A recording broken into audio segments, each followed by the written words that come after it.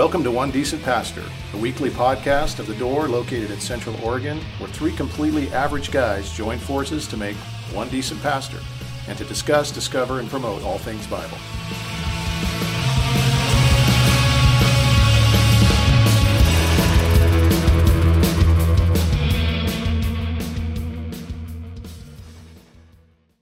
Good morning. Good morning. Hey, everybody. We are lively and just fired up. Fire up. This morning.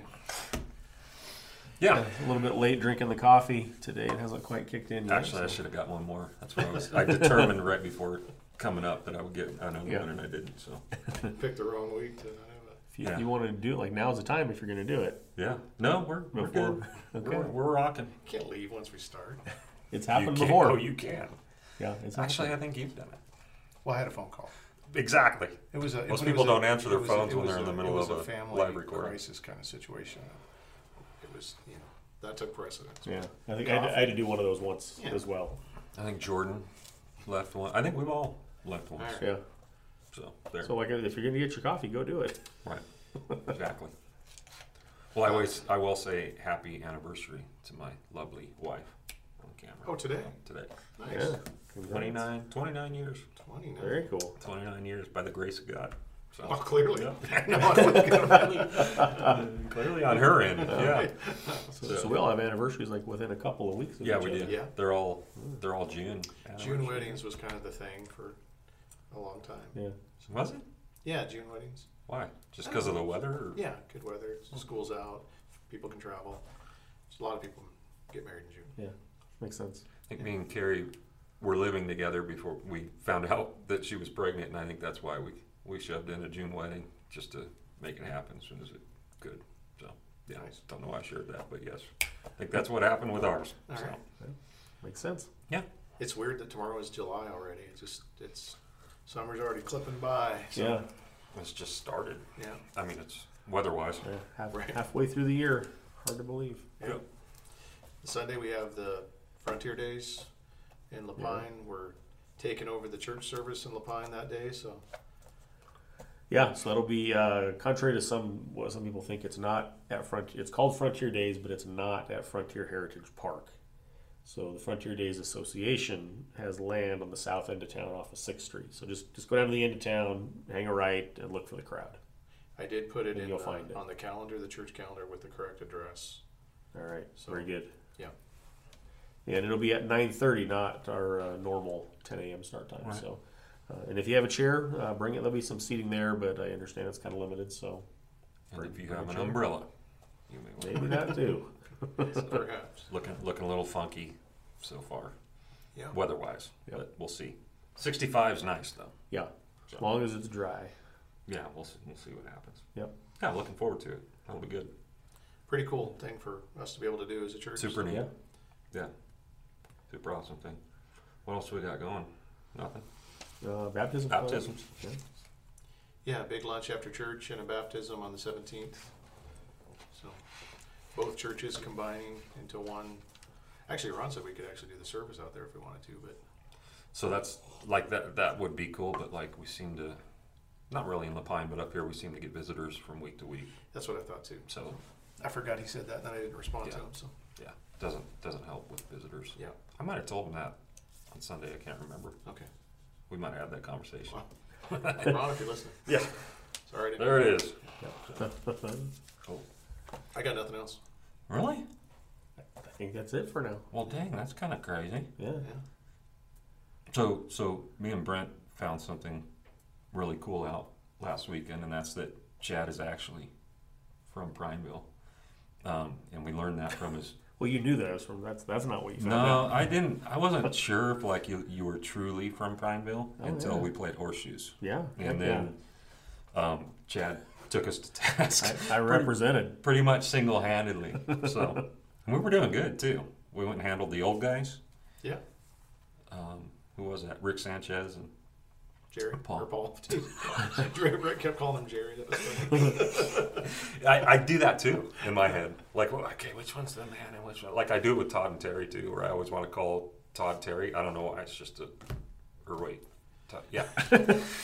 Yes. So anyway, we had a camp out last weekend. Yeah. Weather was awesome. Had a great time. I think we'll start there because campouts are kind of a cool thing, especially when the church gets together and does that for different reasons. And I think I will start by asking you guys why. Like, what are some of the benefits of things like a church campout?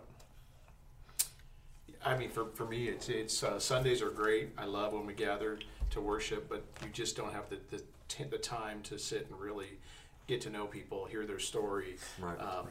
You know, in a camp out where you have no agenda, you're just kind of hanging out, wandering around different campsites, you know, stealing food from people. Exactly. You just, it's a whole different That's the kind of real thing. reason. I guess. So yeah, I got to spend time in conversation with people, long periods of time, learning more about them in a way that I hadn't before, and so it affords that. Yeah, I agree. It's just an opportunity to get to know people in a way that you can't just week in and week out on Sundays. Right. And even with the other things that we have, you know, going through the week, I mean, all of it, you know, there's an aspect to it of, you know, we're getting involved in one another's lives. But, you know, places like the camp out where you have, you know, hours and days, you know, you're just not afforded that even with all the midweek things that we have going on either. Sure. And it's even different because some people could say, oh, well, you know, home groups do that and stuff like that, which they do. Like, there's other ways to be intentional about getting to know each other on better levels. But it seems like at a camp out, like, you don't, you get to avoid the whole Martha syndrome of even hosting and running to the kitchen and taking care of this and taking care of that. There's kind of that hustle and bustle where out there, there's really nothing for anyone to do other than to sit and have a conversation. Sit down and talk. So it's always fun to just grab a chair and walk from spot, you know, spend an hour with this group and then walk over here and spend an hour with this group, and you just get to know people on a completely different level. So I really have missed it. We didn't do it the last 2 years, maybe? Yeah, the last 2 years. With COVID and everything, and so it was really cool to be able to do it. A pretty good turnout from both. I mean, Lapine anyway was a good turnout percentage-wise. Lapine repped. 3R not as much a good. 3R didn't rep real well. Not percentage-wise. I mean, you know, we had about the same amount of people from both locations. Mm-hmm. So it was a little disappointing that we didn't see more people, but I think part of that, I think everybody's still in that weird mode of I did too. Yeah. of I don't know, self-quarantine or whatever it is. I'm not too sure exactly, but Sure. but it was cool to just have something normal again. Yeah, for sure. And I had a lot of fun. Yeah, it was a blast for sure. It was a Carrie's super already good time. scheduled next year. Yep, she did. She already got the site, so we were in site A, and this next time we're going to be in site B, which is the one that's a little closer to that stream. And we had a lot of room. We could have had a lot more people show up, and so it's already covered. And we did it a week earlier, so it'll be Father's Day weekend next year. There you go. But we'll be done by Sunday, so you'll still be able to do Father's Day, and hopefully that'll free up, because a couple people had conflicts and couldn't come that would have been there. So yeah. So like the middle Nice. of June, or toward the beginning of June. Yeah, I want to say middle, Just kind of, you know, without looking. make a note on your calendars for next year. Yeah. It's already on there, so we're gonna go do it Yeah, again. you can figure out when Father's Day is. Yeah. And It the is a spot we blessing. got's a little bit better next year too. It's closer to the stream, the river. It's just kind of, I don't know. Yeah. It's a nice little spot. Anyway, yeah, they matter. So we definitely encourage you guys to take advantage of those things when the church does. We don't do them that much. Like Brent said, it's been 2 years since we've even tried to do anything. Yeah. So when something comes up, like the baptism in you know, a couple weeks, having food and hanging out after, just make it a priority to come. So Yeah. good way to tighten up relationships. Yeah, I think another cool thing about the campouts too, like I think our tendency in the Christian world is that we try to spiritualize everything, and I think we ruin a lot of things with Bible studies. Yeah. And not to sound weird, like we're for studying the Bible. You might get an email for that. And I'm okay getting an email. Email me away. Chad hates You know. the Bible. No, say that. You know, just you know, the evidence for these kinds of things is just to get to know one another and to hang out, and like there's value in that. I think sometimes we undervalue just getting to know people and having, you know, more social type activities. Yeah. But studying the Bible is always good, and we're always going to do it. It's Right. going to be a component of things that we do, but we tend to undervalue, you know, just being together. Just being. Well, that's why I love the when the Phyllis started that fellowship that they do in Exactly. 3R. There was a kind of this idea. Well, we should turn this into more of a home group or more of a Bible study. And it's like you've got 50 people or so coming after church, sitting down, having lunch, having conversations. You know, this is a really cool thing that's happening. Yeah. We don't need to, we don't want to squash that. So, Right. and that's the other thing I noticed at the camp out is that in Bible studies or in kind of home group settings, there's always the people that do all the talking, and then there's a bunch of people that kind of fade into the background, and you really don't get to know because that it's just not the way it is. But at the camp out kind of a setting, the people that are kind of quieter and that stay in the shadows kind of come out, and you get to know them. And there was a bunch of people like that this week that I got to know at a whole different level. So. There was one couple that kept saying over and over again how much it meant to them because they have struggled for years and years and years to for whatever reason to get into a church and feel like they belonged or feel like they were wanted or whatever. And every once in a while they would just say out loud, like, this is so awesome. I'm so glad I'm here. So, you know what I mean? So it was like they were able to experience something they've been looking for a long time just by being at a camp out that didn't have a Bible study or didn't have some kind of a, list of things that it had to get through, just people coming and loving each other and having conversation. And so, awesome thing, man. Yeah, super cool. All right, we ready for the not fun stuff? Sure. So obviously we had the Roe vs. Wade reversal that happened last week. Actually, a week ago today. Might have been last Friday. And there's a lot of different responses, obviously, from the world, from just the secular, society, but also even from Christians in the church. And I'm kind of having a hard time understanding exactly what this means. It's always a good thing when you see, the heart of God, championed in the public sector. That's good. But I'm not sure how much of a victory this is, how far it goes. So I thought we would talk about that a little bit. So first of all, what does this reversal mean for the church? Let's just start with that. What does it mean for the church, or what should it mean for the church? Does it mean we won? Okay, well, I like where you're starting, Chad. I'm being a little sarcastic. That's a good place to about start. That, right? Doesn't mean that we're right. Okay. Right. If you're listening, you didn't catch that, but go back. It was a good visual. So log on to YouTube if you're listening to the podcast just for that moment. That's right. No, I agree with you. Whenever God's heart is championing the public sector, that's a good thing.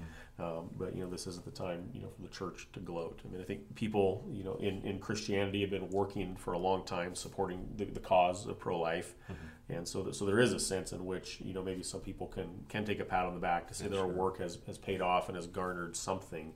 But I think what we're seeing kind of more broadly. Is we're just seeing the depravity of mankind in both people in the church gloating over this and people outside of the church considering this like the hill that they're going to die on to protect what's considered reproductive rights, which I think is kind of a farce of a term, but we're just seeing depravity all around. Like this is revealing something that maybe was already revealed, but it's revealing something in a new way, I think. Yeah. I like how you bring out depravity all the way around, that it's not just on this side of people that are appalled about this happening, mostly non-religious people probably, but also in the church, like even just seeing again just the ugliness of even followers of Christ, quote unquote, in a way that that they can respond and act, right, given the opportunity to. It just blows my mind that anyone would think it's a good idea to respond in a fleshly way, a hateful way, a derogatory way, whatever, towards non-believers. So bizarre, man. Just the times go from weird to weirder right now. Yeah, this is just the next stage. Well, the thing is, I think it's always been this has always been there. Yes, it has. I think that there's a kind of a celebration of depravity in society that we haven't seen before. That things that used to be considered taboo topics that you didn't talk about, or that you didn't celebrate about, or you didn't gloat about, like those things are just front and center now. And that's the thing that kind of boggles my mind. I mean, abortion's been a thing for 50 years, and obviously, back then, people celebrated it as well, but it was kind of a small corner of society, I think. For sure. Now it's just front and center. And same with our next topic too. Yeah, exactly. Yeah, fill in the blank with whatever topic. Just things that we didn't used to talk about all that much are now, the things that badges that we wear. Yeah, we're That's what super blows loud my and mind. proud. Yeah, Yeah. And they're even virtuous, and Yeah. Yeah. you're the better human being for expanding into an acceptance of these Right. things and a celebration of these things. And so we are truly seeing everything go upside down Yeah. before us, no doubt. What do you think, Brent, or as far as what this means for the church? I mean, in some ways, when you see something like this that you never thought would change or get overturned, be overturned, I was kind of mind blown. there's something hopeful about that, Yeah. and there is something that I did, rejoice over. But when you just Are kind you of think post millennial now? No, Sorry. it didn't sway me to that side. But when you really look at what the net outcome is going to be from this, it may not really change a lot. Yeah. I don't know that you're going to see less abortions take place because of it. Right. And I think that's what both sides have done, is they've said this is going to make this difference. And I don't know that it will. I think people are still going to do what they want to do. Yeah. They're going to find a way to do it like they Yeah. always have. But there was still, I don't know, in a society where it feels like we've just had loss after loss Right. after loss after loss. Where we're sliding and things have downhill. gotten Yeah. crazier. To Yeah. have something kind of happen that was, I don't know. It's weird. It felt Yeah. hopeful. Sure. But the other thing I saw right away, and I had like a family member posted on Facebook and said, if you are rejoicing today, feel free to unfriend me. Yep. I mean, it was that kind of thing. Yep. And so I think there's Christians right now that are scared to even say or do anything. You've Yep, got some people that are gloating. You've got other people that are afraid to. Yep. And I thought it was so weird because I wouldn't have done the opposite for her. I wouldn't have thought like, if it would have gone the other way, for instance, I wouldn't have ever thought to post, well, if you're rejoicing right now, we can't be friends anymore. It's very strange that it's gotten to that point where Right. it's that us and them thing to the Right. extreme Yeah. Right. that, and again, I can understand. I don't agree with their argument. I don't Right. agree with their way of thinking, because to me, the fact that there is two lives involved, two bodies involved, to me seems so clear. They've done away with that. So in their minds, but I see where they're at, and I understand where they're at. I don't agree with it, but it's not going to cause me to not be friends with somebody, Right. a family member. For sure. And it's so weird to see how polarizing this has become, in our nation and in families, and even in the church, where Christians are afraid to, I don't know, Yeah. to make a stand of any kind about anything, for Well, fear there's- of being canceled or Yeah. written off or whatever. What's weird to me is some of the Christians in the church that have taken up some of the same language that are just appalled. Correct. Which is weird, because you always thought, well, this is something that we all agree on, even if you're in wacko church. You know what I mean? Like we all get that life is important to God. I'm amazed at how many Christians I've seen on my feed, women, that are just appalled that we have done this to women's rights, which kind of shows me where their biblical worldview is, or how deep it runs. But Actually, I would even go further than that. I just don't even know.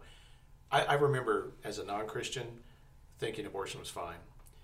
When I became a Christian, nobody had to convince me of anything. All of a sudden, I just knew right, that it wasn't. sure, And I don't know what that means or what that is, but I don't know. It's really weird to me. Yeah. When Yeah. I see people yeah, that claim to be followers of Christ saying that this is just fine, yeah, Yeah. and I don't know. I don't get it, yeah, honestly. yeah, I have I know, I wouldn't say we're friends, it's probably too strong of a term, but I know locally here a female pastor who I'm connected to on Facebook, Yeah. and very much for the pro-choice cause, and out there with rallies and holding up signs, hands off our bodies, and those kinds of things, and I just don't get it. Yeah. Well, you said she's a woman pastor. Yeah. I get it. Yeah, there's that. Oh, I get it. You're gonna get an email about that. Ooh, what's up? Yeah, I might. So like I had a hard time interpreting it, because I feel the same way. Like, just the fact that we've been sliding downhill Yeah. morally as a society for so long, and then all of a sudden you see this thing corrected. Like, in a sense, is like this is weird. Like, Yeah. this is odd. This Yeah. is kind of cool. Like we can go backwards, maybe. But like, the reality is that it's not going to end it, and these things will always find other ways to do their thing. It just makes them go underground. It just makes Right. it be sneakier, and it becomes a black market thing, and everyone's still Yeah. so it kind of stinks what it creates. What I do love is obviously the states still have the final say, but I've always just been disgusted at the thought that my tax dollars has to Right. pay for this thing, which I utterly disagree with and think is wrong, completely, ethically, all the way around. That I have to pay for that is ridiculous. And I would say the same thing for someone who's not religious and not a Christian. If we had one of our agendas, you know, on the docket, and their money was having to go to that, which they completely disagree with. Like, I would love to find a way for them to not have to support it. So I do like that maybe some of that's going to be different. You know, we're going to have more people moving to certain states.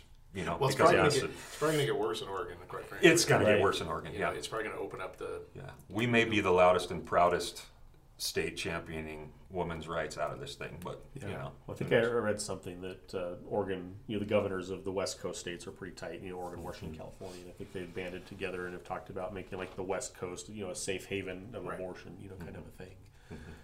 And what, you know, again, I agree with you. Like, I'm glad the thing was overturned, but it really just creates more of a divide between, you know, it polarizes the issue even more. It doesn't fix it, you know, it was already polarized. Right. Yeah. And now we have, you know, large corporations offering to, you know, cover travel expenses for people that have to travel to get an abortion. I mean, it just, the divide, you know, we're seeing the divide get more and more, you know, over this issue, and that side of it kind of stinks. Sure.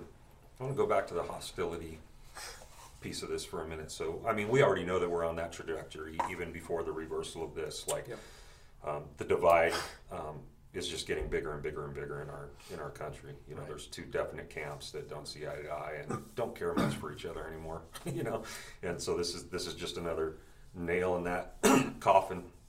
But one of the a friend of mine on Facebook posted this right after it happened. And it says at the top, it's qualified by, I hope you all get very annoyed by my post today, you know. And these are people that are, you know, friends, even though they're not, you know, we're usually cordial to each other. But the quote is, I better not see one Christian in a fertility clinic if God makes all the decisions on bearing children and he didn't give you the ability to become pregnant, oh well, you know. And there's just these... you know, this kind of stuff going on where it's like, you know, you're going to get yours, or, you know, it's the hypocritical statements pointing out that we're just hypocrites. So what would you say? I mean, and obviously I just led into it. Like you said, that there's going to be people that are even scared, maybe not scared is the right word, but like hesitant to even like say, yeah, I'm a Christian, you know what I mean? Because of what this is bringing about and going to bring about, because it's just going to rip relationships apart that it shouldn't be ripping apart. So how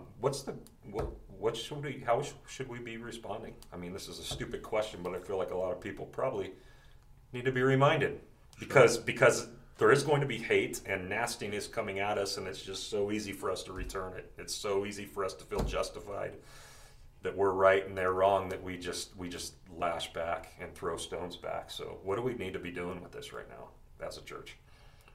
I think the next two Sunday sermons are going to inform us a lot. I think you're right. You know, about this as we're working our way through the Sermon on the Mount with, you know, retaliation and the love of our enemies. And, you know, I think oftentimes we want to retaliate. You know, we want to exchange, you know, hate for hate, or vitriol for vitriol, or, you know, anger for anger, righteous or whatever. indignation. We'll call it a righteous indignation. Right, because we feel like we're on the right side of something, that our anger is righteous, and then I'm just gonna, like, your anger is probably not righteous, even if you are the right side of things. Right? We're sinful, broken, fallen human beings, and we usually don't do anger wrong. Right. Yeah. Or right. Yeah, we usually don't do anger right. We usually do anger wrong. Yeah, it's probably more. Wrong. Yeah. And so Jesus tells us, like, don't retaliate. You know, like, it's not an eye for an eye. Yeah. You know, if someone takes from you, give them more. You know, and then he goes on to talk about, you know, like loving your enemies, and that's really where the rubber meets the road. It's easy to love people that are like us. It's easy to, you know, kind of band together with people that have similar political views or whatever it is, and to love, you know, those people. But to love people that think completely differently from us. You know, that's where the Bible says it really, you don't get credit for loving people that are like you. That's right. You know, you get credit for loving people that aren't like you, and that's where the rubber meets the road. And we have that example in Christ of, you know, enemy love, of what that looks like. That while we were His enemy, He died for us. And so just that kind of theological underpinning should inform how we approach these kinds of issues when we're engaging, you know, a hostile society or hostile people. Sure. Yeah. Did you want to add to that? Well, I would just say, I think it's important for us to know that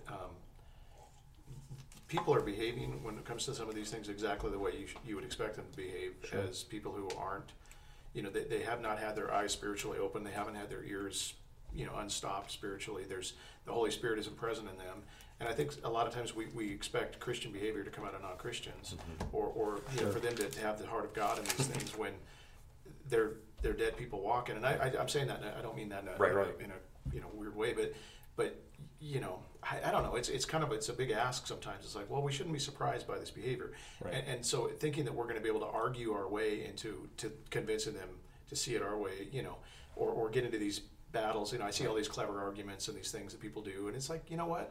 This is a gospel issue and a gospel problem. Unless new life occurs, unless that, you know, regeneration happens, I don't, you know, we shouldn't be surprised at the way things are, I guess. And I think sometimes Christians miss that. So I think often we miss it. Yeah. We think, like you said, that we can argue people into Christianity or morality, and you cannot, or whatever. Or if they just learn to think the way we do, or see things the way that we see things in the world, then that will make them a Christian. Yeah. And that's the whole problem. Is that it doesn't make anybody a Christian. It's like you said, when you became a believer, like something shifted internally, like you know, your worldview wasn't lining up as far as how you viewed life, and so it kind of it when you're born again, it rearranges things into an order that is a God order. My wife was the same way, you know. Prior to her coming, she was probably the most loud, proud, woman's rights, whole 9 yards that anyone's ever met. Like, she was just a handful, you know. And when she used to, her friends would come up pregnant, you know, periodically from time to time, and she was the one that mamaed them and said, okay, we need to go down and take care of this. And she would take these ladies to get abortions. She just felt so strongly about it. And then when she got saved, it changed, man. When we held our first child in our arms, it changed, and we saw just the depths of the glory of God in design, intention, and value, and everything changed. So this is not just this is not just an intellectual exercise that we have with people, right? This is something that is it requires a supernatural work. I think of Titus, you know, of course, we've been having men memorize this. For you were once foolish, disobedient, deceived, and enslaved by all kinds of passions and pleasures, living in malice and envy, hating others and being hated by others. But when the kindness and love of God appeared, he saved us, right? And he goes into the washing and regeneration of the Spirit through the grace of God. It's a supernatural thing that caused us to go from where these people are to where we are now. Yeah. And if we don't believe that, then we're going to go out and do some stupid and so stuff. That should create a mercy within us for somebody who's not there yet, and a love and a compassion and an understanding. Not that we would agree with where they're at, because we, you know, these things are big. I don't know. They're not. They're real things. Yeah, but they're not something we'll ever agree on. But we should have a lot more understanding and mercy. Right. And we should be heartbroken over sinners rather than angry at them. And know that the answer is for them to receive the gospel of Christ. You know, that they need Jesus as their Savior, and that will be the answer. Not to make them, you know, morally agree with us. Yes. And I think we've done that as a country for a long time. We used to have everybody just try to get everybody on the same page morally speaking, and then we felt like we were, you know, we'd won. And it's like, no, people need to bow before Jesus as Lord, and be forgiven of their sins. And when that new, you know, when God starts to write His law in our heart, that's when all this changes. Mm-hmm. If that doesn't happen, we're not going to see change. That's the change we want to see. That's the change. And the way we're going to affect that is hopefully by, you know, sitting down with some of these people. I think we also forget that a lot of the reason that people are so upset and so angry, even Christian people, is because they've been through this. Yep. This is either personal to them or personal to somebody they know.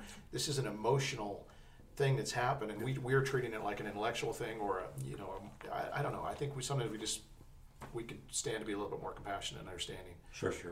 So. Yeah, well, I think you bring up a good point of realizing that, you know, there are people in the church who have walked through abortion, you know, directly or indirectly, and the way that we engage society in that issue, like, it says something to those people about, you know, what God thinks about this, or, you know, like, we create a perception, good or bad, you know, based on the way that we engage, and so there should be a compassion and a mercy, you know, all around, not only for people that don't think like us, who are outside of the church, but for people inside of the church who, you know, when, you know, before they were followers of Christ, that, you know, maybe have walked down this path, Well, God's great, like God died, Jesus died for that too, right? Yeah. God's grace covers that. For somebody that doesn't understand the gospel and what Jesus has done, if they've been through that, they've done that. Like you think of a woman who's had an abortion, who, if she were to admit, like what we're trying to talk about here, and admit that there's a life there and that it wasn't just her body and stuff like that, can you imagine? Apart from the gospel, how you couldn't deal with crushing. that. You could not deal with that. And so that's why we need to make sure that the gospel is clear, that there is forgiveness, that there is redemption, and all of these things. Absolutely. Well, that it is serious, right? Because I think there's kind of two, maybe like dangers that we fall into. One is that we can play it down. A lot of people are playing down what it actually is, right? And what it is murder. I mean, we believe that, and so like we need to, I guess that's the law part of it. We need to understand what it is we're actually doing, and it needs to be felt. But then the gospel needs to do its job once that guilt and that condemnation is felt. That hey, there's a way to relieve my guilt and my shame and my condemnation. It's Christ. Well, that's true. I don't know. I can't speak for you guys, everything. but I was a kind of a male slut when I was young and before I was a Christian, and there's a good chance that abortions have happened because of me, and that's something you have to think about. And again, where do I go for that? I go to Christ. Exactly. And I ask. I don't know that for sure. Right. But there's a better than good chance that I'm responsible for some of that too. For sure. And it's crushing. It's heartbreaking to think about. So thank you, Jesus. It's a good point. Yeah. So I came across the Gospel Coalition article. They've been putting them out, for the last week since this happened, and they're talking about how the church can capitalize on this, because I think we can look at this and go, oh my gosh, like this is just going to go from bad to worse for the church right now. You know what I mean? And it kind of is, but at the same time, it's like what an opportunity for us to capitalize on the gospel of Christ and the things that actually represent God properly in Christianity, right? And number one thing that they said in their article was to disarm with compassion. And I like that. And you guys have basically been saying that. That's one thing we can do right now as a church in response is it's to sit down with these people, have conversations with these people, look at them like people, treat them like people, and lead with compassion, understanding. Doesn't mean that you have to agree with them. But understanding goes a long way. It shows someone that you care, and then it may earn us, the right to be heard by them. So to disarm with say compassion. that because I actually have a few, well, more than a few, but a couple in particular people in my feed who are very ardent on the other side, where I'm at, and social media is not helpful in these kinds of things. No, and productive conversation doesn't happen on social media, especially around these hot button issues. But I've actually thought about reaching out to them privately, just to sit down for a conversation to help understand. Like we're never going to come to an agreement, I don't think, but I really do want to understand kind of where they're coming from and why they think the way that they think. Yes. And my goal in wanting to have these conversations isn't necessarily to try to convert their way of thinking, although that that would be cool if that could happen. But I want to learn. Because I don't think a deep understanding of for someone that thinks differently than me on this topic of really where they're coming from.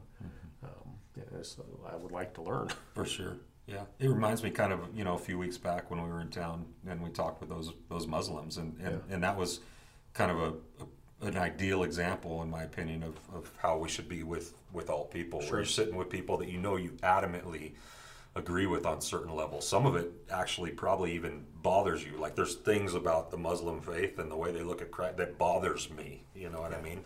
But the fact that we sat down and that we gained an understanding of each other and we listened to each other and we learned from each other, didn't agree at the end of the day, and that was made clear. Like my conviction is still this, not that.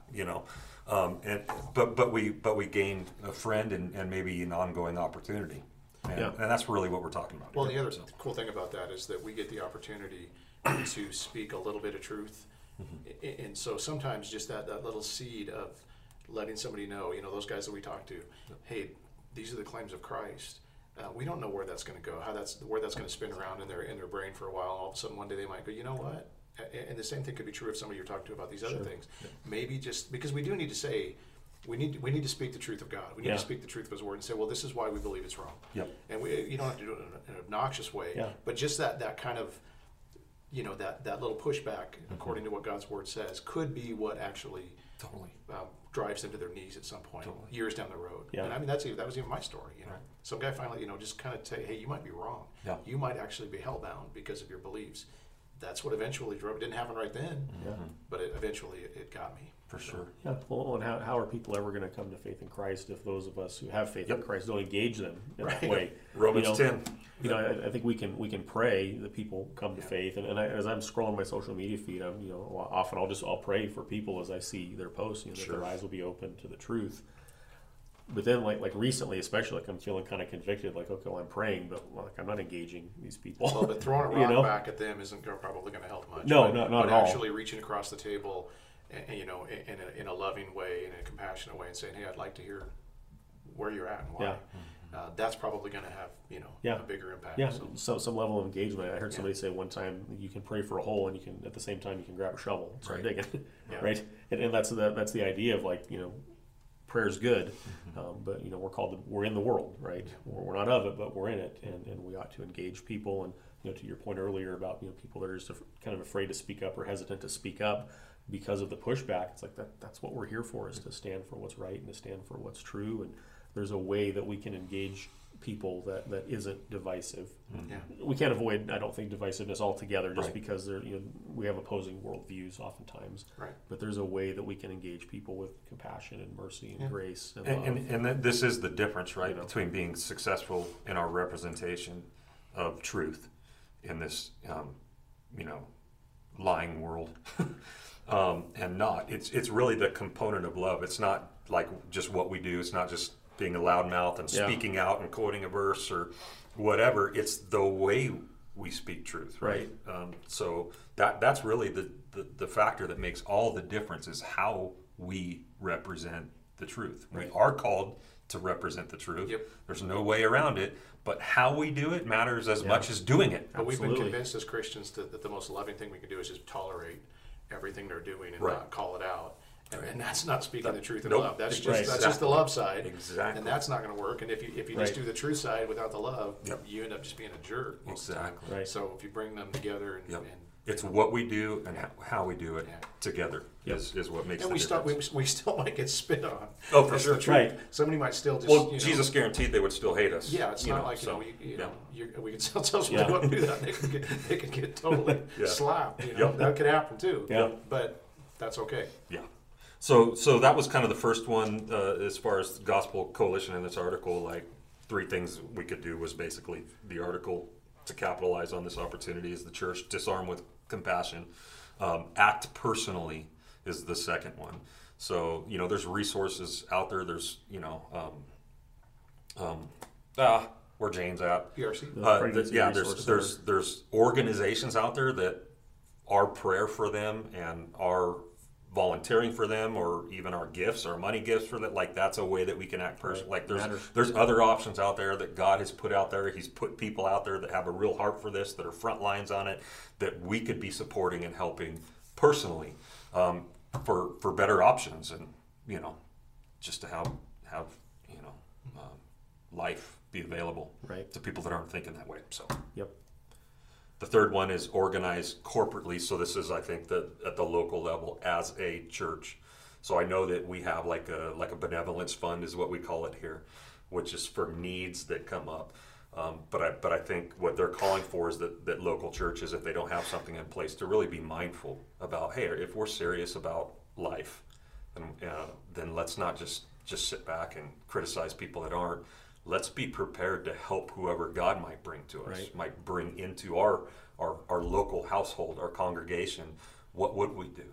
Do we have anything in place? Do we have anybody willing to step up and handle business? Are we going to, actually, put our money where our mouth is, so to speak, as far as how we act as a people of God when those people. That's kind of the cool thing, I would say, in defense of the church and in defense of a lot of Christians. I think that happens so much, and people, the other side acts as though you guys are all talking. No, Right. and it's like, Yeah. that's ridiculous. Right. I can't tell you how many people I know that put their money where their mouth Yep. is and put their time where, they're 100%. And I believe without any shadow of doubt, if somebody came to us in this situation, I remember that in, Jordan, my daughter, one time, she had a friend who was pregnant.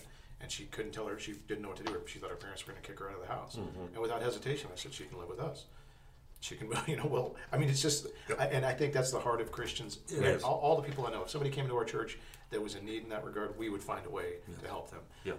And that's what the PRC, I mean, they're not just trying to talk women out of abortions. They're literally helping them get through whatever they're going. I mean, it's an amazing ministry, It is amazing. compassion ministry. Yeah. And when you look at And about adoption, holy every moly. culture and every civilization across the globe, really you do see the championing of whether it's women, whether it's babies, whether it's whatever. It is usually the church. You're absolutely right. That has really brought about that change and protected the marginalized in society. There are some of us that could probably do a better job on a local level. Yeah. And so I think that's kind of what this call is for. But you're right. Like if the church wasn't on earth, it'd look a little different. I'm blown away Yeah. with adoption. When the rapture happens, no, I'm just kidding. I believe if you had something set up to where for every woman that didn't want to keep the child, you found a Christian that would adopt that baby. Yeah. I think we would absolutely do For it. sure. Yeah. I know so many Christian people that would, they can't get pregnant and they can't afford Right. the crazy adoptions, and they would, and I don't know. I think you'd be blown away to see the response. Yeah. No doubt about I it. think it was the Gospel Coalition put out an article, maybe you saw it, it had like a bunch of statistics about how Christians are engaging in these kinds of things, about like fostering and adoption and those kinds of things. Yeah. And basically in every measure, Christians have exceeded, non-Christians in, these kinds of, Yes. however they measure them. Yes. And just in the talk of, kind of the slanderous talk of, well, why isn't the church stepping up? Well, the church has stepped up. I'm not saying that we can't do more. We absolutely can and should do more. But the statistics would show that like the church has been leading the charge Totally in these kinds of things, for a long, long time. If we weren't, it would be.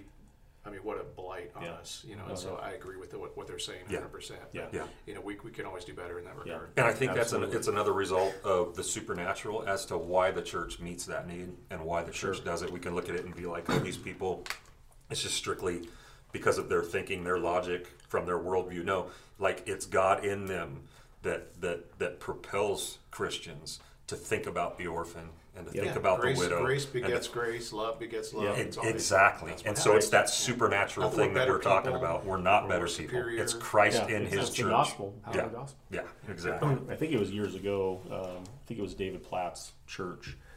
Somebody, I don't know if it was David Platt himself or somebody, went to the local DHS and said, how many kids you got in the system right now? I don't remember what the number was, but gave them the number, and they went back. It was a mega church. Went back to the church and said, "There's X amount of kids in the system, and like we need to adopt these kids, foster these kids." And the church like made a dent in this. Crazy. That sounds crazy and radical, It's but awesome. it really isn't. So cool. Yeah. So cool. All right, well, let's move from one social hot button topic to another. It's been said. Actually, I think it's being said more and more frequently now. But it's one of the arguments when it comes to homosexuality by that camp is that Jesus never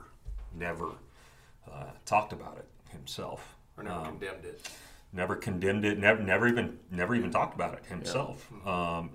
And that's, I guess, the mark on us, like a problem that I guess they win the argument because Jesus never talked about it. Jesus must not have minded it or thought it was bad.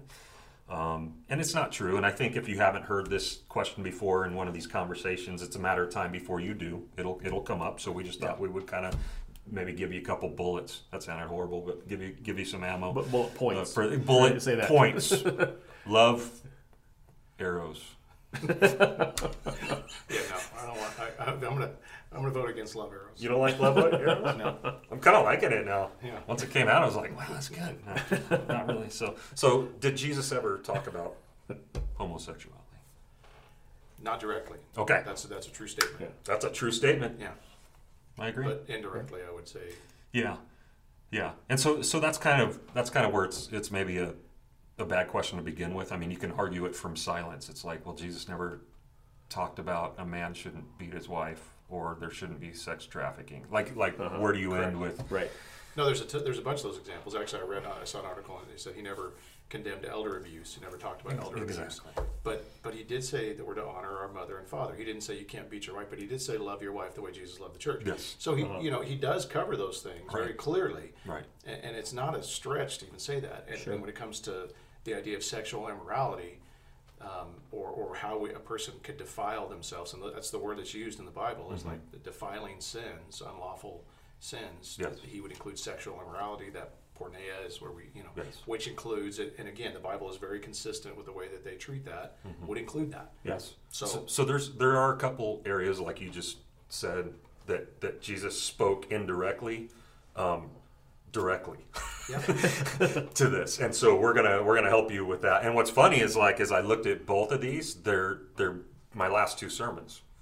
So Yeah. it's, I don't know why, and I didn't even think this way when I was preaching them, which is fine. But sure enough, so the first one is found in Matthew chapter 5, which says, verse 17, "Do not think that I have come to abolish the law or the prophets. I have not come to abolish them, but to fulfill them."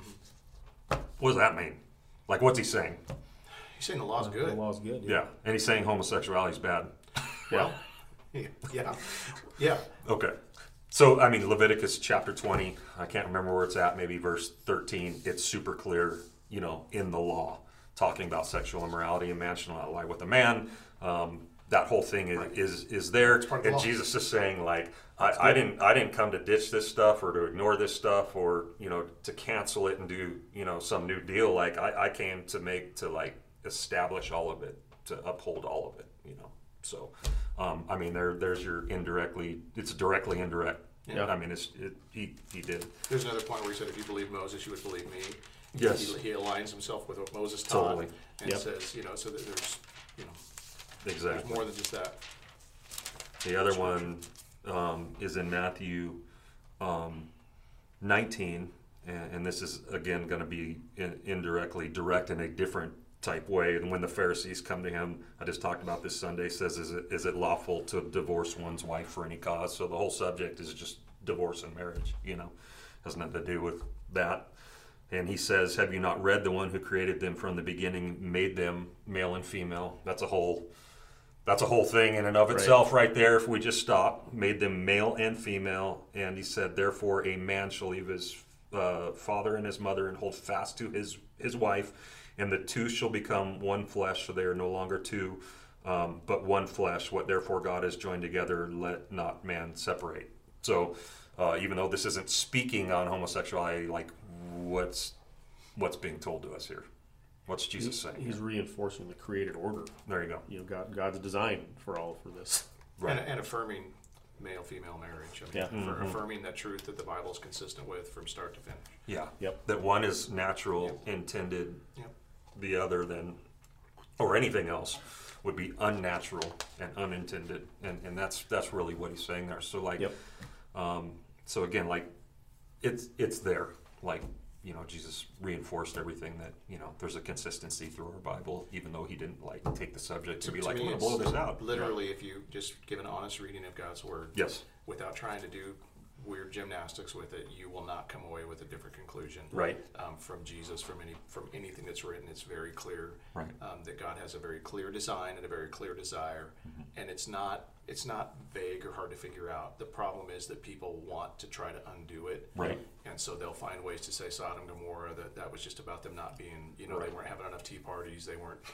I mean, seriously, I read somebody said that they just weren't. It was their social graces that Jesus had a problem with. And Jesus actually said in Matthew, it would be better for these guys than it was for Sodom and Gomorrah. He's again talking about what the judgment that occurred there, aligning himself with it and saying that it's going to be worse for these people. But it's clear that this wasn't, I mean, it's called an abomination in the Bible. Right. Nobody wants to use that word. Nobody wants to say it. Right. That's what it's called in the Bible. Right. And again, if we have a presupposition that the Bible is God's word from beginning to end, people will even say, like, Jesus and Paul disagreed. Paul was kind of a jerk when it came to this stuff. Right. He didn't like it, but Jesus was fine with it. And it's like, okay, is Jesus the Logos? Is he the Word? Right. Is this? It's all one voice. It's one voice. And if you believe that, it's not hard to figure out. If you don't, you're going to come to all kinds of. You can come to any conclusion you want to. Right. And people are. They are. But I hate to see the Christians bowing to the cultural pressure of our day. Agreed. And just not saying, you know what, I understand why this is difficult, Yep. but this is God's word, and I'm gonna kneel before God and not Yep. you. Yep. I'm gonna bow to Him. I'm not gonna bow to you. And Yep. and if you don't, you know, So that maybe is my final question on it. Like the Bible's consistent. It speaks with a consistent voice. Jesus agrees yeah, with everything it said. How should we speak to it? Because again, we just blow it We do. with this. Yeah. Either by not saying anything, or by responding with so much disgust yeah. that there's no way you're ever going to win anybody. Right. Like how do we do this thing? I think for a lot of people, it's easy to look at somebody who, maybe they get angry. It's like, well, I get angry. I can relate to that. I can have some grace, for this person. But when you look at someone and, their stuff is something where you would say, well, I would never do that, or I would never go there. Like we tend to look down at people like that because, you know what, I would never do that. Right. I would never participate in homosexuality. Therefore, I can look down my nose at somebody. And so we tend to do that. I think people also tend to, maybe they have somebody in their life that's walked down that path, and so it's kind of a more personal thing for them. And so, because of their love and care for a person, they're willing to maybe compromise, the truth and not interact, in a good way.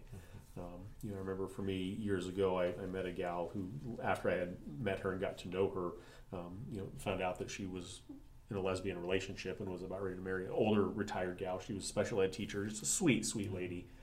And for me, that was kind of the first time in my life that homosexuality had like skin and bones, flesh and blood. Like it was easy to have these perceptions and these thoughts, but like in front of me is this a real person who has had real hurt, in her life because of the way that she lives and alienation from her family and all these kinds of things, and was a real. It just changed the way that I looked at people in that camp, because now all of a sudden there's flesh and blood attached, to this For issue. sure.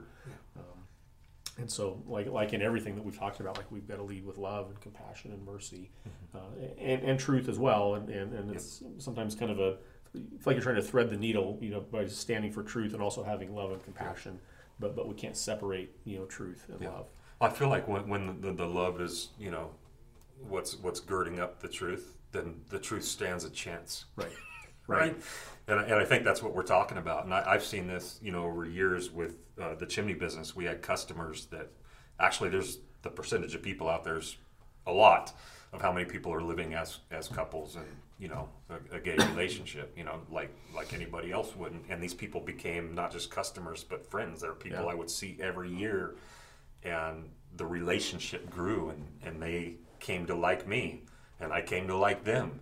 And then they would find out at some point that I was a pastor and a Christian, and there would always be this thing that immediately went up like, oh, okay, here we go. So like you really hate me. Yeah. And it's like, no. And we were able to have so many times these conversations where I was able to let them know what God thinks of it, and yet do it in a way like I'm still looking at them, and they're still sensing without a shadow of a doubt that I care about them and that God cares about them, right. And it just changes everything. It allows conversations to happen that wouldn't otherwise happen. It allows relationship to happen that otherwise wouldn't. That should be reciprocal too. I don't expect somebody like that to see it my way or to agree with me. Right. I kind of figure they're not going to. But the fact that we can agree to disagree in a way that you still have respect and kindness and love, it's just a lost thing today. Totally. I don't know where it went or why it totally went away, but it's just like, no, we have to hate each other. No, we don't. Yeah. It's okay for us to totally disagree on something. But I think what you touched on is important, that if we don't come in with the understanding of our vileness and our sinfulness before God, as far as our sin, then we're going to blow it every time. Yes. Because I think so many Christians think, well, I'm not as bad, they sin different from me, so I'm not as bad or whatever. No, you're vile. Yeah. Jesus had to die on the cross for your garbage. Yes. And if we start there with that understanding that I am a depraved sinner, deserving of hell, and Jesus saved me. It levels the playing field. That's your starting point. Then when you come in with love and grace to try to tell another beggar where to find the bread, Yep. And that is the love and grace. Is I learned to do exactly what you're talking about in these conversations, where I would be able to tell them I never have done what you have. I've never struggled with this lifestyle. But I said I have struggled with equally horrific things to God, and I'll even let them know what they are. I'll even name a couple of them to let them know that I know that I'm where they are and they're where I am. Like even though our sins may be different, they're a problem, So and there's a solution. So it's super helpful when we're humble enough to be paying attention to our own deficiencies and deficits, our own sins in these conversations. It's amazing how far that goes. Well, I think their assumption is that you think you're better than me, you think you're righteous. Totally do. You're looking down your nose at me. And half the time we do. We do come out that way. I think we've earned that. We've earned that. The church has earned that. But I appreciate it. I've heard you say it. I've said it from the front. I don't know if you said it, but if not, Worst sinner. I'm the worst sinner, I know. Totally. And I don't say it in a self-effacing way or just to try to. I mean, I know me. Yeah. I know my thoughts. I know my heart. I know the stuff and I'm. Yep. I don't really know what's believe in somebody it. else's. I see other people's actions, right. And you can kind of evaluate. But I know what's in me. Exactly. I know what Jesus saved me from, and exactly. Who am I to? And continues to save us from somebody else. Yeah. Exactly. Exactly, dude. Exactly. So. I think one of the difficulties with this subject in particular, for people who are walking that walk, is that like nobody's identity is wrapped up in being a thief, or nobody's identity is wrapped up in as an angry. We don't tie our identity to those kinds of things, but we do tie our identity to issues of gender and sexuality, and so it just makes it a much more difficult thing to address with people because that their identity is wrapped up in it. Actually, right? John Ford got so mad one time that he was a guy that is still attracted but not a practicing homosexuality, and he came and spoke to the church, but he really hated that phrase, love the sinner and hate the sin. He said that you're just saying it doesn't make any sense, and it's because of exactly what you just said. He didn't see a way to separate those two things. Yeah. Whereas we, with the anger or something like that, that's not who I am. That's just what I do. Right. But with him, he just couldn't see how you could separate those two. So you're basically saying you still hate the person. It's like, no, I'm saying I hate what they do. No, then you hate the person because he couldn't. I didn't think about it until you said that, but it was clear. So you have to keep that in mind. Yeah. So as we engage, people, even in these conversations, and this is, these are awkward and difficult conversations, to navigate. But we've got to remember that we're in maybe other people's minds attacking their identity, and so that should just help us as we approach these conversations to know that. For sure. Yeah. Any parting words on any of these things? Come to camp out next year. That was the most political we've ever gotten today. Let's talk about something easy and nice next time. Bunny rabbits. Yeah. Love arrows. No. You no love arrows. Let me pray. Lord, thank you for this time, and we thank you for the time that we live in too. Like there's times I'm blown away by just how gnarly it is, and I fear for my kids and my grandkids, and at the same time, what an opportunity for Christians to step up and just rep you well. So much opportunity, God. So please empower us with your Spirit, God, to love and to speak truth and to be bold, all in a way that represents you properly. That you would lead us in that you would guide us in that, God, and that people would see you as a result of it, that they would wake up and live. So thank you for where we live and the time that we live in Jesus' name. Amen. Amen. Bye. Thanks for tuning in.